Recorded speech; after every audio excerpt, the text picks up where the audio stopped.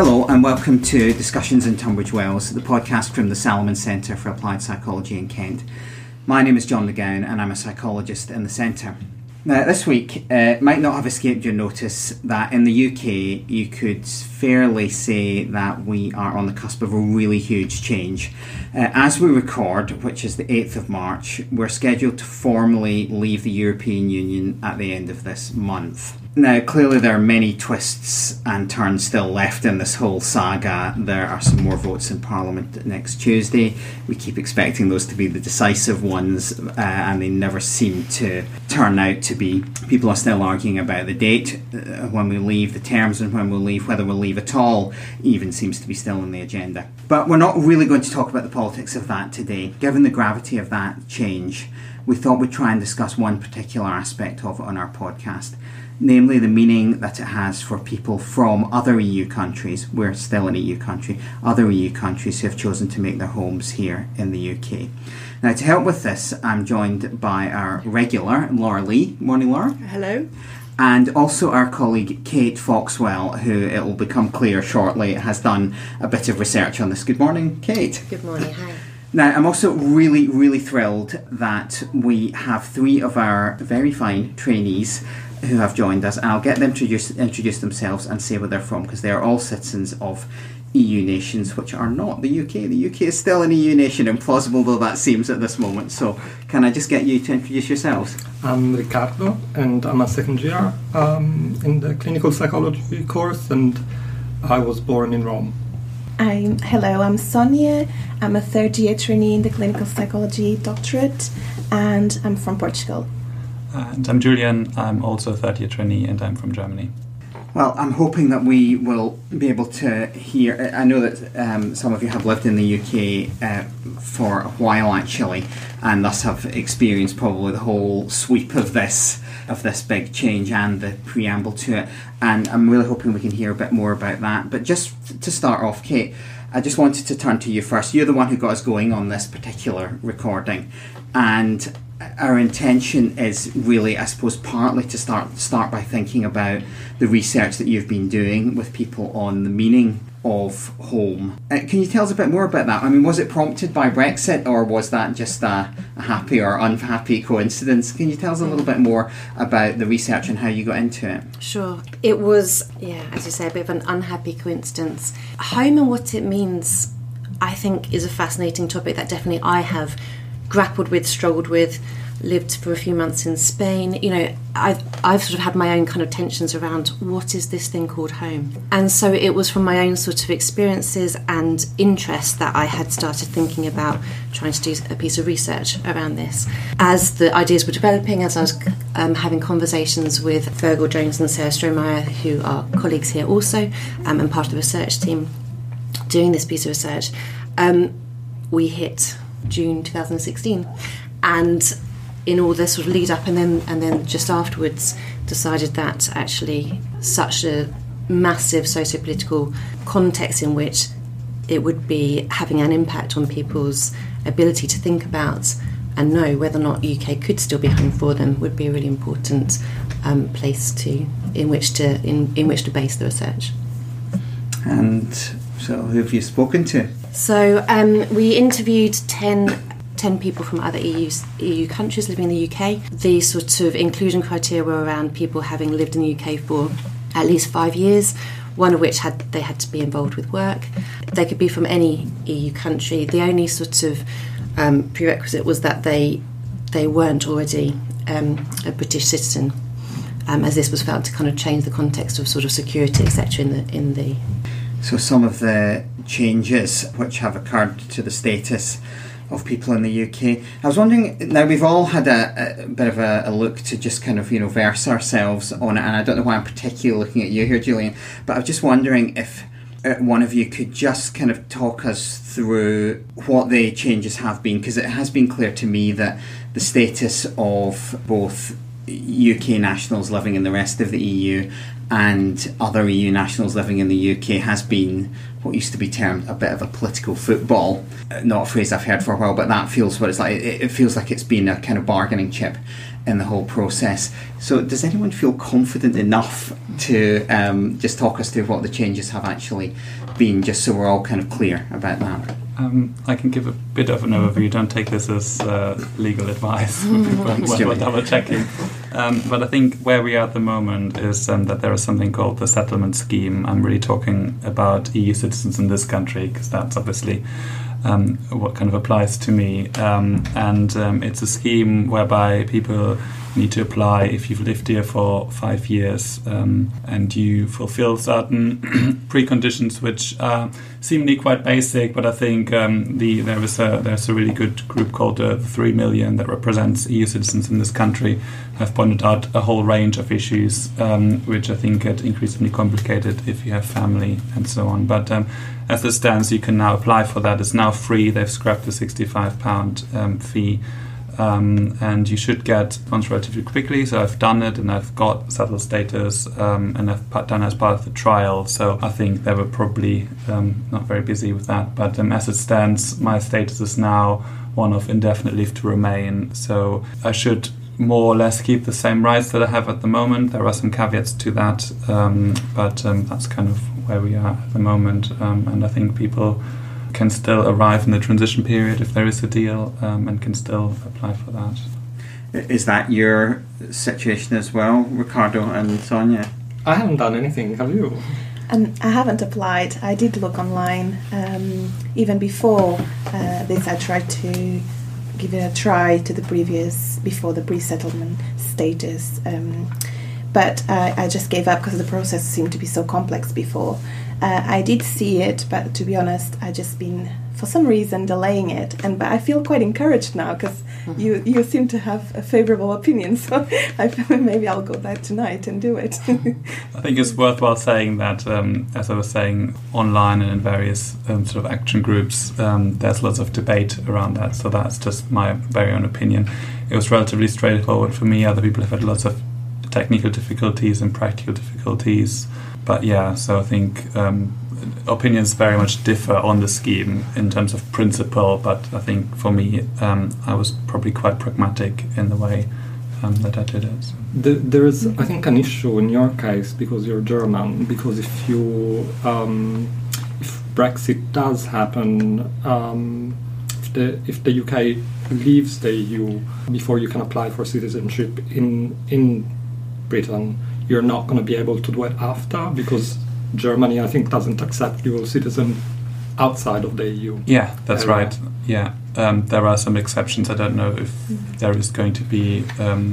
You can apply. You need to have a special application that you can still have it. But yeah, I mean that's essentially right. But I guess citizenship is another issue again, isn't that? Also around whether that, because I could technically, with settled status, remain in the country as it is, and then citizenship would be an extra step, I guess. And I suppose part of this is that it's clear that from initially a very difficult position, as you were saying, Sonia, things have at least become easier. It sounds as if that is clearly not uncontentious, but I guess it's also partly, the bigger issue maybe in this context, maybe just the bigger issue generally, is how it feels. Really, this is quite a big moment in UK history, I think. It's a huge moment in UK history, and I think some people have been profoundly affected by the vote. British citizens have been profoundly affected by the vote. Personally, it's changed my perspective on what I thought was my home. I think for a lot of people there's a sense of dislocation. Home is not only a place, but it's also a sense of feeling, it's the people, it's the political and media climate. And something changed around that vote. And for myself personally, I feel I'm still negotiating what that means, but I don't feel tied to my old sense of home that I had before the vote. It threw up things about this country that I was surprised about and sad about, actually. So it's had a profound effect on me, and it has a profound effect, I think, on my relationships. It's such a touchy subject to talk about. In fact, people don't talk about it. People joke about it now, which is one step improved from when people didn't even dare joke about it. but it's still such a touchy issue. I mean, hearing you in your experience about the vote about 2 years ago also made me remember when I was in my placement, actually there were an increase in referrals to psychology, and that was from both EU citizens, British or not. So I think that uncertainty about the future in the UK as well for everyone seemed to cause some problems to people. It brings a lot of issues and concerns about the present and the future. So we had some discussions around that time in our service about this increase in referrals, that people were struggling to come to terms with the referendum outcome. I think it's really interesting because obviously the research I did was very much, hearing the perspectives of people who are from other EU countries living in the UK, and something that, you sort of touched on, sort of a sense of dislocation as a British citizen, and just thinking about that sort of, that across the boardness, whether British or from another EU country, obviously that's not the same, at all levels. There will be people who feel very differently about Brexit, but that idea about sort of our sense of security and attachment to what we perceive or what we had thought was home. I think it's a really interesting point that you raised. In the research, there were many who felt very very differently about the UK overnight. With the outcome of that vote overnight, it no longer felt like home for people, because the participants in my study were talking about just no longer feeling wanted, no longer feeling valued, feeling a sense of injustice, feeling a sense of being done to, or vulnerability. Not everyone. Some did feel much more secure, perceiving themselves not as migrants. They'd been here for many years and didn't perceive themselves as vulnerable. But generally, there seems as though there, from the research, that there was a real sort of, quite kind of cosmic shift in people's feelings around the UK. Obviously, the research was only coming from people's perspectives from other EU countries, but I think it's really interesting what you say, Laura, about that could also be the same for people in the UK, British citizens who have always lived in the UK. My experience is that the people did have an overnight shift, and even for the people who feel that it's the right way, and I guess you've already worked out which way I voted, but even for people who feel that Brexit is right, I think there's been a sort of sense of, something has changed. It is a dramatic shift, and it's a dramatic shift politically. We've been in the EU for decades now, and I think I suppose where I feel now is I don't know where I am. For me, home fundamentally is a sense of place. The geographical landscape, the woods and trees that we're so fortunate to have around here, that I enjoy, the buildings, the towns. So I feel attached to that, but I feel like I've lost some bearings around what we stood for, or where we're intending to go, what we mean, and that's the bit that's got lost. But I wonder what home means to the three of you who come from other sense of place. Is it the geography? What is it that makes somewhere a home? I think for me, I've always growing up in Germany, particularly with sort of German history, and being born in the year that the Berlin Wall came down. There was always a sense that the EU identity trumps any national identity, and when I moved from Germany to the UK about 10 years ago, I was moving country, but it didn't feel like I was leaving home, because it was another country in the EU, and it was a bit like moving to another town. And that's really changed, I think, over the years. And now, as Kate, you were just recalling sort of the overnight change with the Brexit referendum, I was just thinking back to, in the build-up to the Brexit referendum, driving to work and working at the time in an area that was overwhelmingly Leave voting, and seeing signs up on my commute to work, and actually having really strong feelings about that, and driving and feeling quite anxious and panicked, and knowing where the signs would be that would say vote Leave, and not being able to look at the signs, and having a real sense of being threatened, and waking up on the morning of the result and feeling the whole world has just collapsed. And feelings have changed since then. I think I've probably moved away from a feeling of anxiety more to a feeling of more sadness, I think, and anger, and a little bit of a feeling of, well, I'm still part of the EU, and maybe this hurts other people much more than it hurts me, because I can go back and I can live in all these other countries. So yeah, but I think there's less of a sense of home, and I think I've gone back a bit more thinking, well, I'm an EU citizen and I'm German, rather than that not being very important to my identity. I think it has become hugely important, and I think what you were saying, it really it shifted divisions in society. I think people might have identified maybe voting Conservative, voting Labour. Now there are new lines that are drawn along the Brexit vote within families, within the political landscape, and I think it's hugely shifted who we kind of ally to. I was reading about the Reformation the other day, and that struck me as a very interesting parallel as a project where sort of a kind of European integration was breaking up. Obviously that started in Germany, but I was thinking particularly the period when the Reformation became consolidated in Britain was really in the reign of Queen Elizabeth. And, you know, there were effectively secret police and people weren't allowed to celebrate, Catholic Mass and things, And that not only was it this enormous break with what had been not for 40 years, but for, 1,000 years, but also it was about, eternal damnation in souls, really. So, I mean, maybe the stakes felt a little higher, but I suppose also that made me think a little bit, and this is partly connected to do with coming from Scotland as well, actually, which I'll come to in a minute. But the sense that Britain, the way you're couching it, Laura, it feels a little bit like Britain's kind of unique in the EU, and I don't think it is. I think actually there's an argument that Britain is kind of actually enacting something that's actually happening elsewhere too. Yes. That actually puts this project, for all, for its rights and its wrongs, under some threat.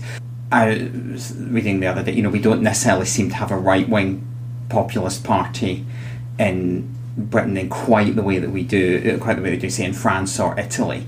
And often I hear argued, Ricardo, that the main threat to the EU going forward is not actually Britain at all, but the fact that Italy has got a quite radical kind of alt-left, alt-right kind of populist government, which seems to be kind of at loggerheads with France. Also Germany, Julian, Angela Merkel, who made this, big decision to take in, refugees and asylum seekers. It seems to have almost fatally weakened the position of her and her party. And so is this change bigger?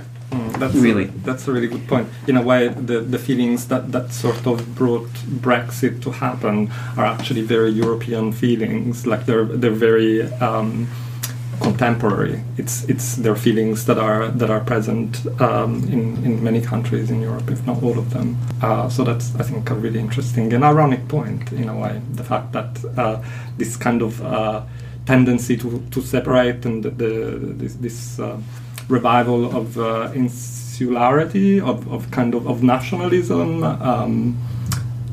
is actually kind of a European thing at the moment.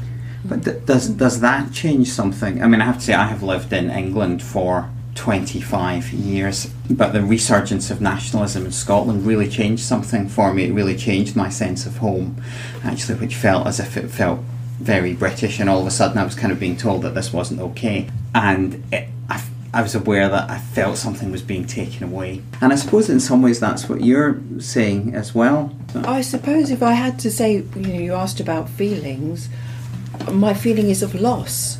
And it's of loss, I think, because I have lived in, I'm approaching my 60s, terrible thing to say, but I am. I've lived in peace in Europe all my adult life.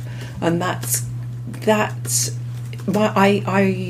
that the EU had something to do with that, and its vision for peace in Europe was really important.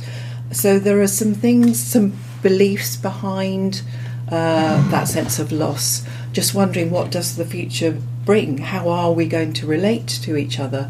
And actually something about wondering about this idea that we don't need to relate to each other. And it's okay to be insular, because I'm not sure that's the way that people survive. But we are at a great moment of political shifting, and I like the way you've made that analogy of the Reformation. It was profoundly different for people living their lives just 100 years previously. So I wonder where this is taking us, what profound differences it's going to make. Or maybe it'll all be fudged and we'll all settle down again. But for me, something really important shifted, and I'm still awaiting what comes from it, but grappling with this sense of loss around a deeply held idea of home. It is a huge moment.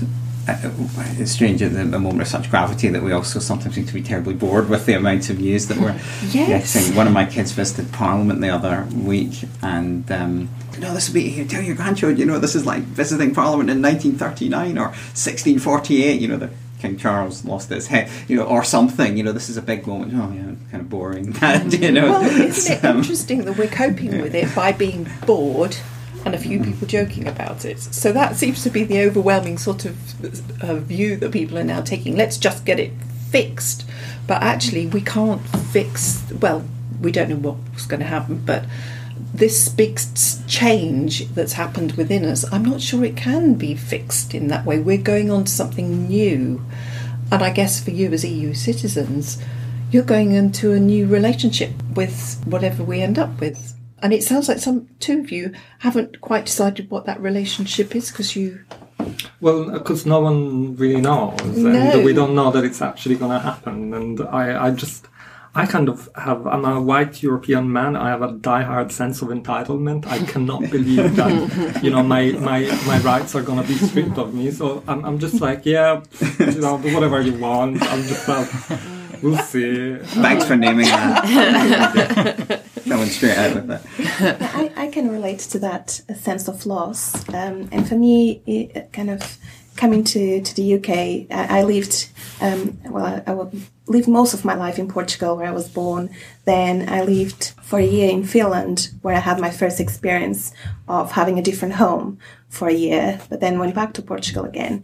And then coming to England was actually a more kind of long-term decision, where I was still testing the waters and see if I liked it. But the reasons I chose these two European countries to go was actually that trust that I had that I was within Europe, and I felt it was almost like I could change my mind if I needed and when I needed, and that would be okay. And with this, with the Brexit happening, then I did get a sense of loss of that chance, loss of that opportunity in the future. Well, it might happen, it might not, we don't know, but kind of that made me question that, did I make the right decision back then? That was about 12 years ago. But I still feel I did, because I enjoyed the 12 years that I've lived here. And in terms of what home means to me, it's interesting, because I think the first 3 to 5 years, I felt home was more Portugal and England was a different type of home. And with time, it started to shift the other way around. So now I do identify a lot more being home here, and Portugal being almost like my secondary home. And it didn't change with the Brexit referendum. My feelings and my views on that. Actually, I still very much want to live here permanently, and probably I'll apply tonight. Julian's prompted you. But it is interesting. I mean, what you say, Sonia, really does sort of resonate with some of the narratives that I was hearing. This sense of sort of making a move, but sort of kind of holding open the door to return, should that be needed, which I think probably, most of us, when we make really massive decisions, hope that there's a chance of being able to undo them should we need to. But there's, it sounds from your story and perhaps some of the stories that I was hearing that, being within Europe, and I think you were touching on it as well, Julie, it felt like something where there was security and safety in that move, which perhaps enabled it. And that, it's a process of time that allows a new country, a new place to feel like home. And, I was hearing what you were saying, Laura, about, for you, home is about place, it's about the environment. Again, this sort of sense of connection to environment, I think, is really fascinating. And that did emerge from the research. But it seemed as though there were potentially multiple factors, and perhaps different for different people. But the sense of sort of, being able to have the life that one hopes for, a sense of self-actualization, that we can see a future in a place because we can see that the career that we hope for might be possible, or, we're developing relationships, significant relationships, partners, children, all the rest of it. We've got a physical home which grounds us. These are all things that seem to enable people to feel that they could, that they could see that the UK could be home, but that needed to happen within a context of feeling, as we've already sort of said, safe, secure, feeling wanted, feeling a sense of belonging. And, really interesting your point that actually for you, it hasn't shifted where you want to be, but potentially it has raised some questions, because it was also about, I guess people's sense of kind of security and belonging is also about the sense in which people feel affiliated with the values that seem prominent or prevalent within the context in which they live, and potentially there's regional differences. Well, we know there's regional differences which might have an impact as well. Many of my participants were from London, obviously very much of Remain, a city of Remain. So there might be kind of differences based on where people are located within the UK. But I wonder whether some of the people who voted out, and I can't speak for them, although I've had conversations, whether their sense of home felt threatened, and that's one of the reasons why people voted out, because of the issues around migrants. And also, I was so interested in what you said about feeling you were an EU citizen before you were a German citizen. And I think I held the two together, and I do feel someone has deprived me of a citizenship, but it is a citizenship. I've always been British first. But I think there are probably many British people, or certainly English people, who have never considered themselves really to be EU citizens. They've had the passport, but this big issue about our passport, it's sort of symbolic, isn't it? We want our blue passport back. We want it to be what it was before. And there's some ideal being held in mind by people when they think about home that profoundly affects us and is deep within our nature. And maybe people have felt their home has been threatened. But also, many other things have been tied to this issue with home, that we can't take ourselves outside the political agenda and the media agenda that has been driven as part of what has happened here. What do you mean, Laura? Well, I think issues around home are really important, perhaps in the way people have voted and about what happened afterwards. But there are also other very important things happening. There are political agendas that are profound in relation, I think, to Brexit, and there are media questions about the media around Brexit and what's happened. I don't think we'll ever know the truth of what happened, but those media campaigns offering 350 million to the NHS, and somehow somebody's got away with that, and we know 350 million to the NHS isn't going to happen. I really dispute the impact of these, actually. It seems to me that when you look at the data around what drove the referendum, it's all about democracy and control. All about, rightly or wrongly. The EU is seen as a vehicle for that. The UK is seen as a vehicle for that by Scotland. The EU is seen as a vehicle for that by, in the UK vote. And people lie their heads off in every election.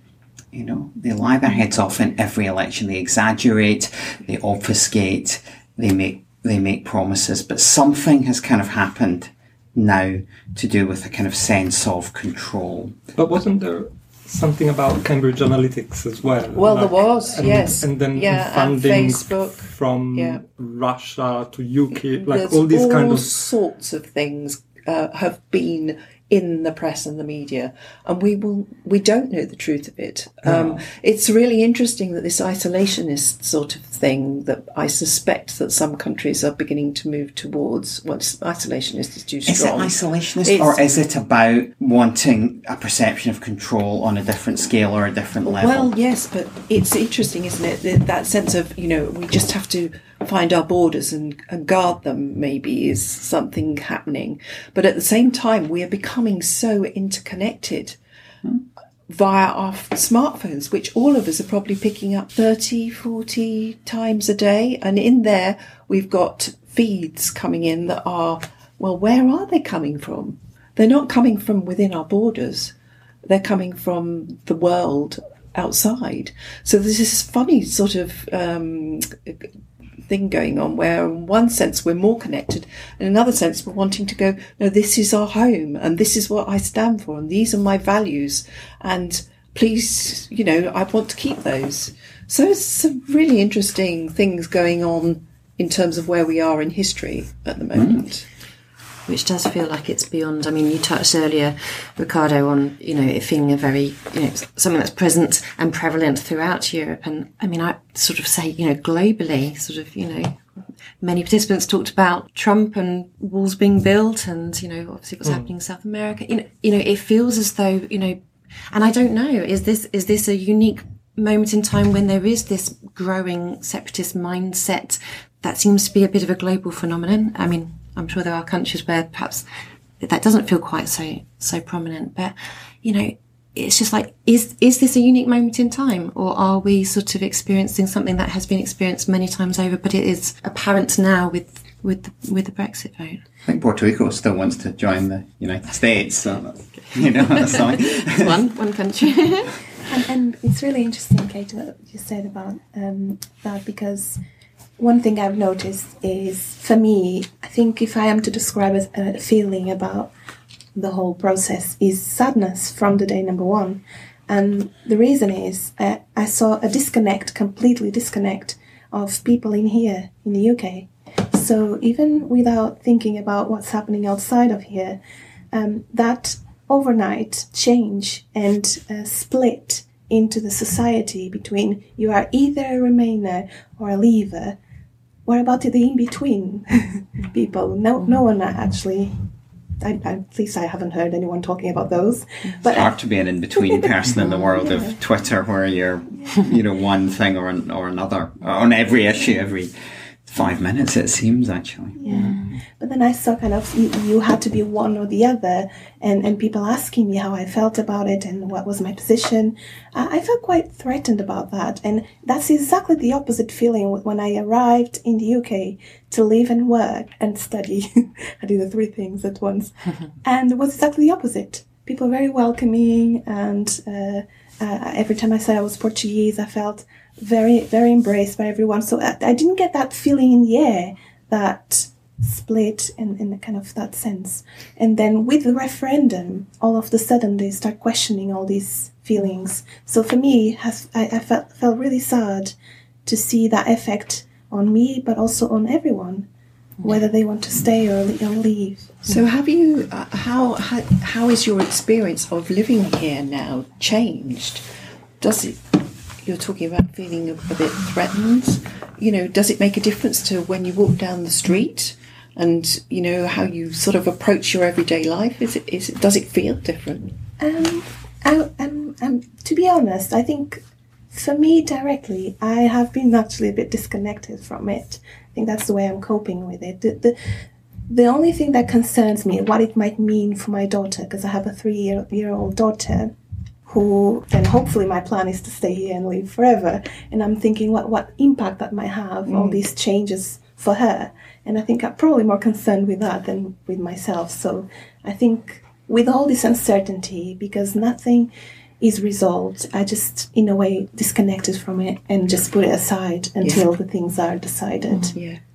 I just wanted to, I was just thinking about sort of, I guess, people who might not be so represented here, perhaps people who voted out, but I was also thinking about sort of people from the newer EU countries who joined, European countries who joined the EU, sort of from more sort of Eastern and Central European countries. And just that sense of, I think it's, what I experienced from the narratives in the research I did was this sort of real sense of difference, particularly for those from the EU 15, those who've been in the EU for longer, of sort of a sudden shift in terms of how they were perceived. Those who were from the newer EU countries talked more about sort of a sense of discrimination even prior and feeling different. So I guess just wanted to acknowledge something too about that, how we sort of integrate in society, how we feel at home, etc., is also about the context of the receiving society, and that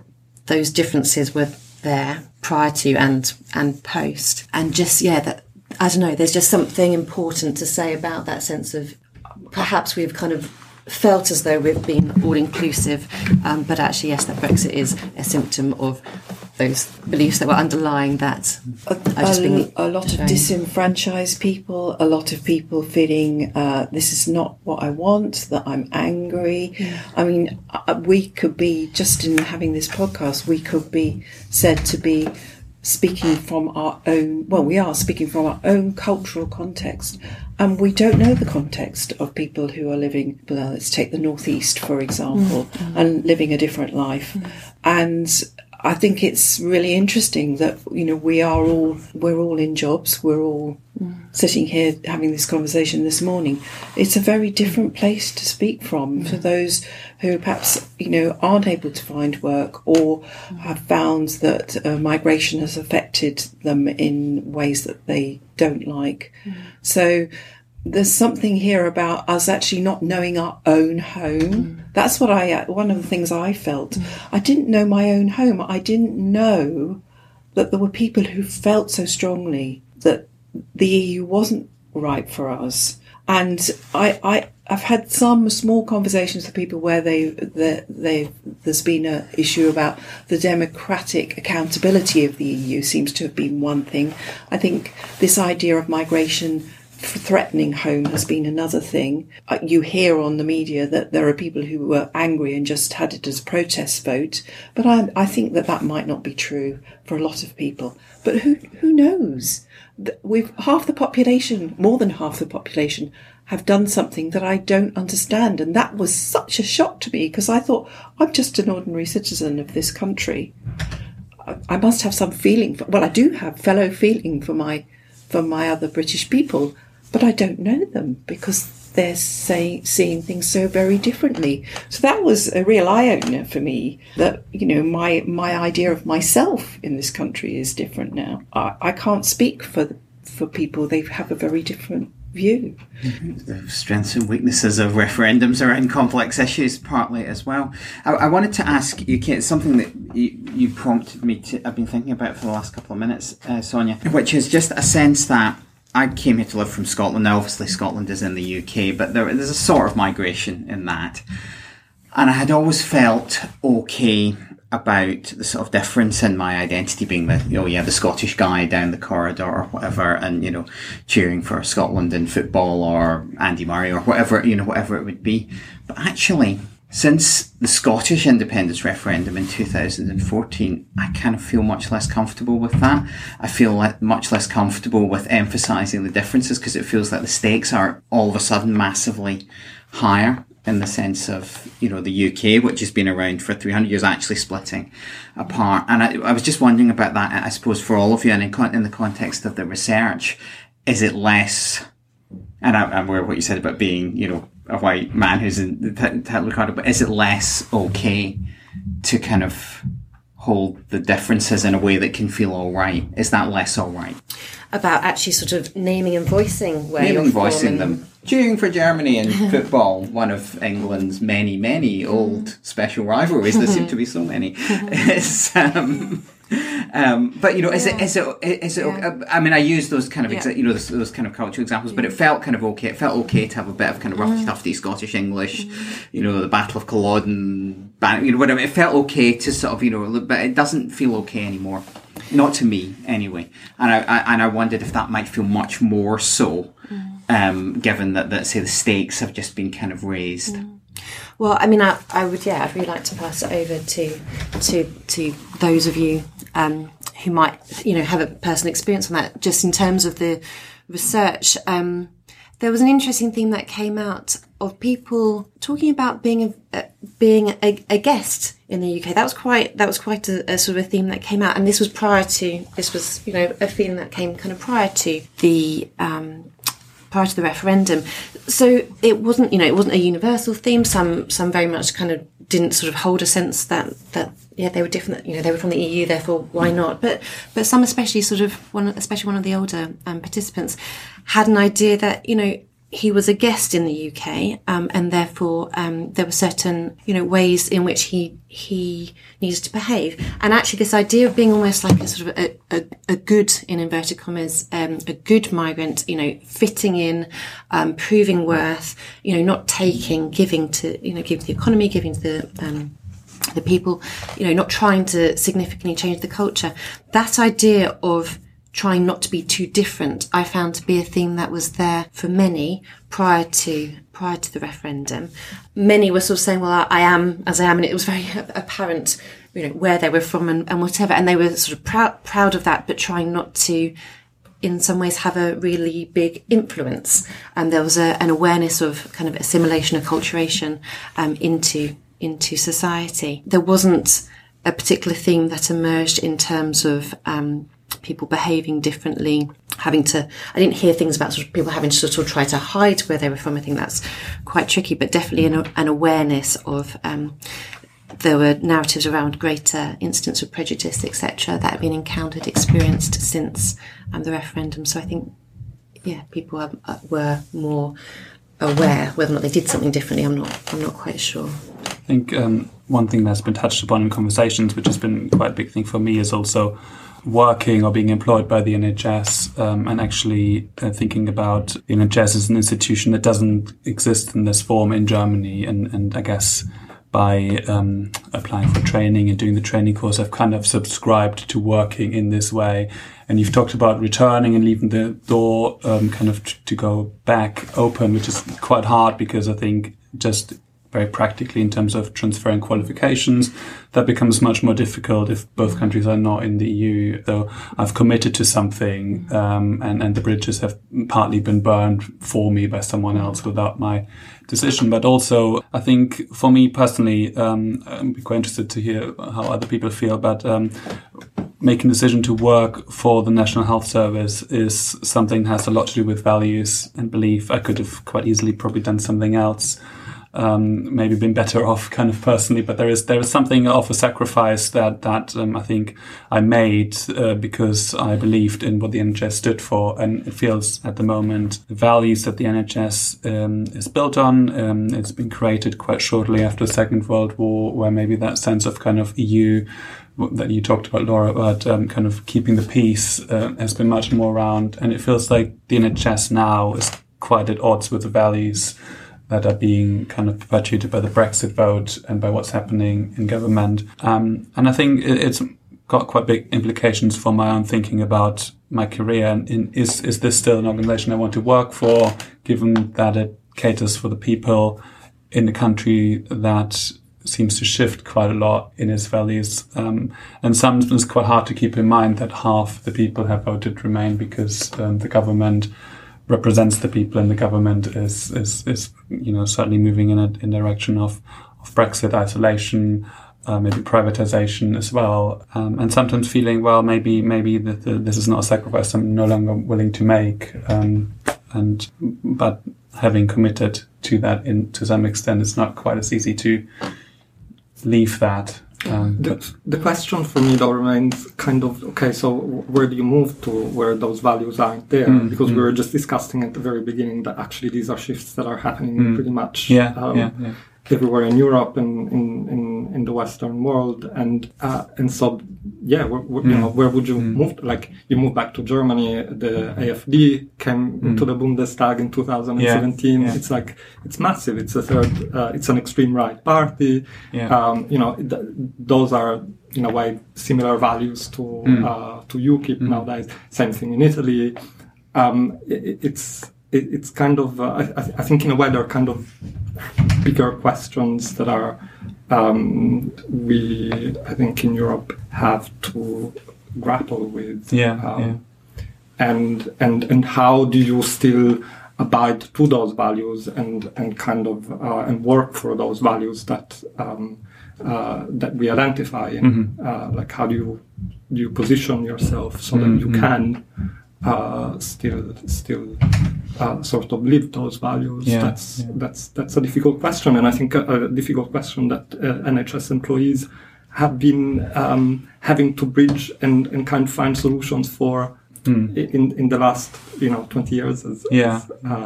as things become more and more liberalized, and and it's all about targets, and we bridge gaps with our bodies in a way. And I think this is absolutely in a similar circumstance. Yeah, and partly the reason why, and I think you're absolutely right, it's not like these values or systems exist very easily elsewhere that I could just go there.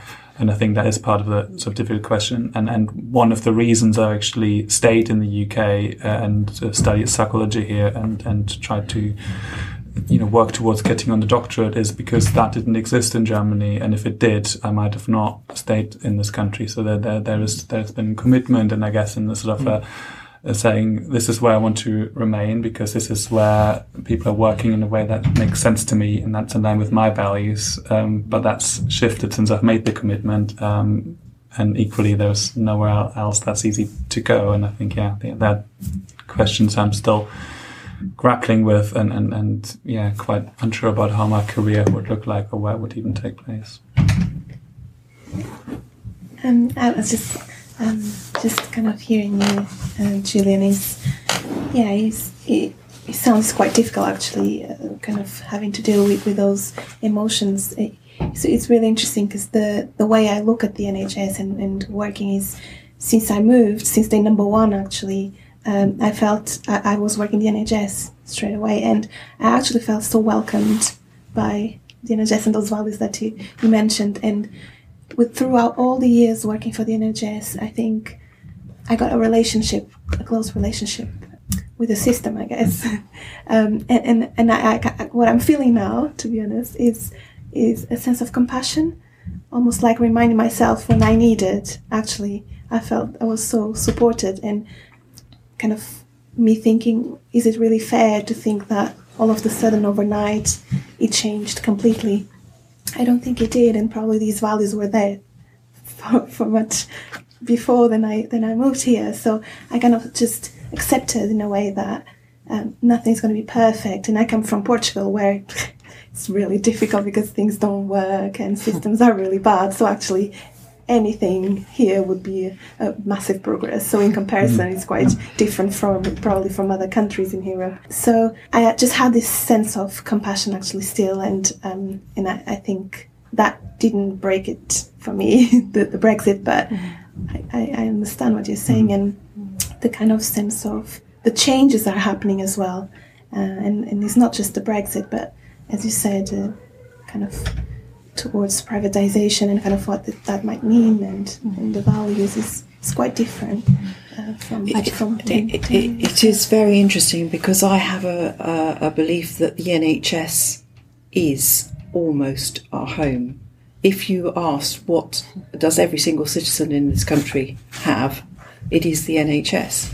And we have the NHS at our most vulnerable points in time, and even for those who use private medicine or those who've had a bad experience, it's still there. It's still part of who we are in this country. So it's really interesting that it's within the NHS that people are experiencing this shifting in what home is, and but it's been there for the people that had access to it, i.e. EU citizens and British citizens. There is a contingency of people that doesn't and never had access to it. I guess that's true. And I guess maybe if there is a good thing about Brexit is the fact that now, as my rights are threatened, in a way, we are starting to talk about non-citizenshipness and what it means to lose those rights. And I guess there were some people that controversially said that Trump was the best thing that happened to the US because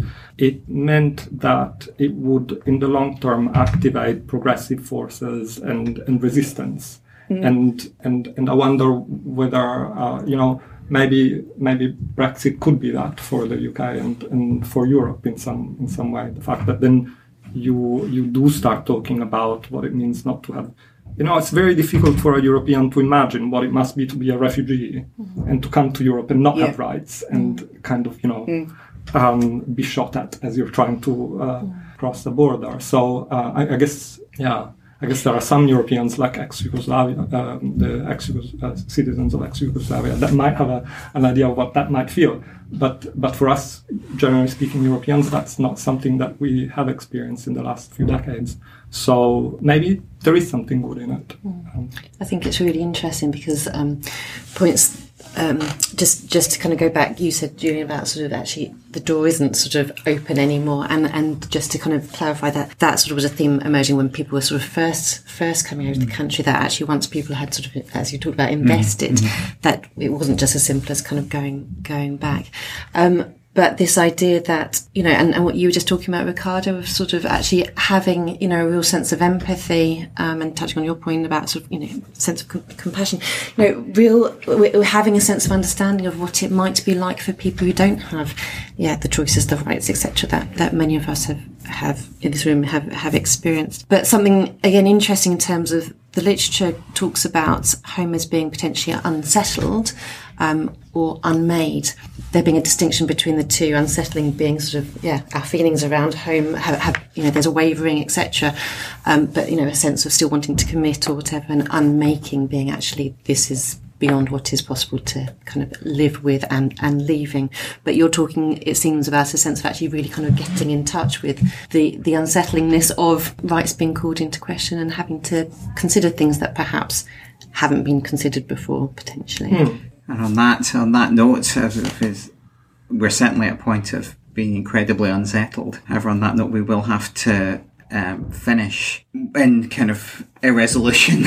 But the whole thing, really, is that we go on in this sort of sense of things being unresolved, which feels like a huge part of it. So at this point, I'll just wind up by saying the best way to follow the podcast is to subscribe. You can do that on usually most podcast apps of your choice.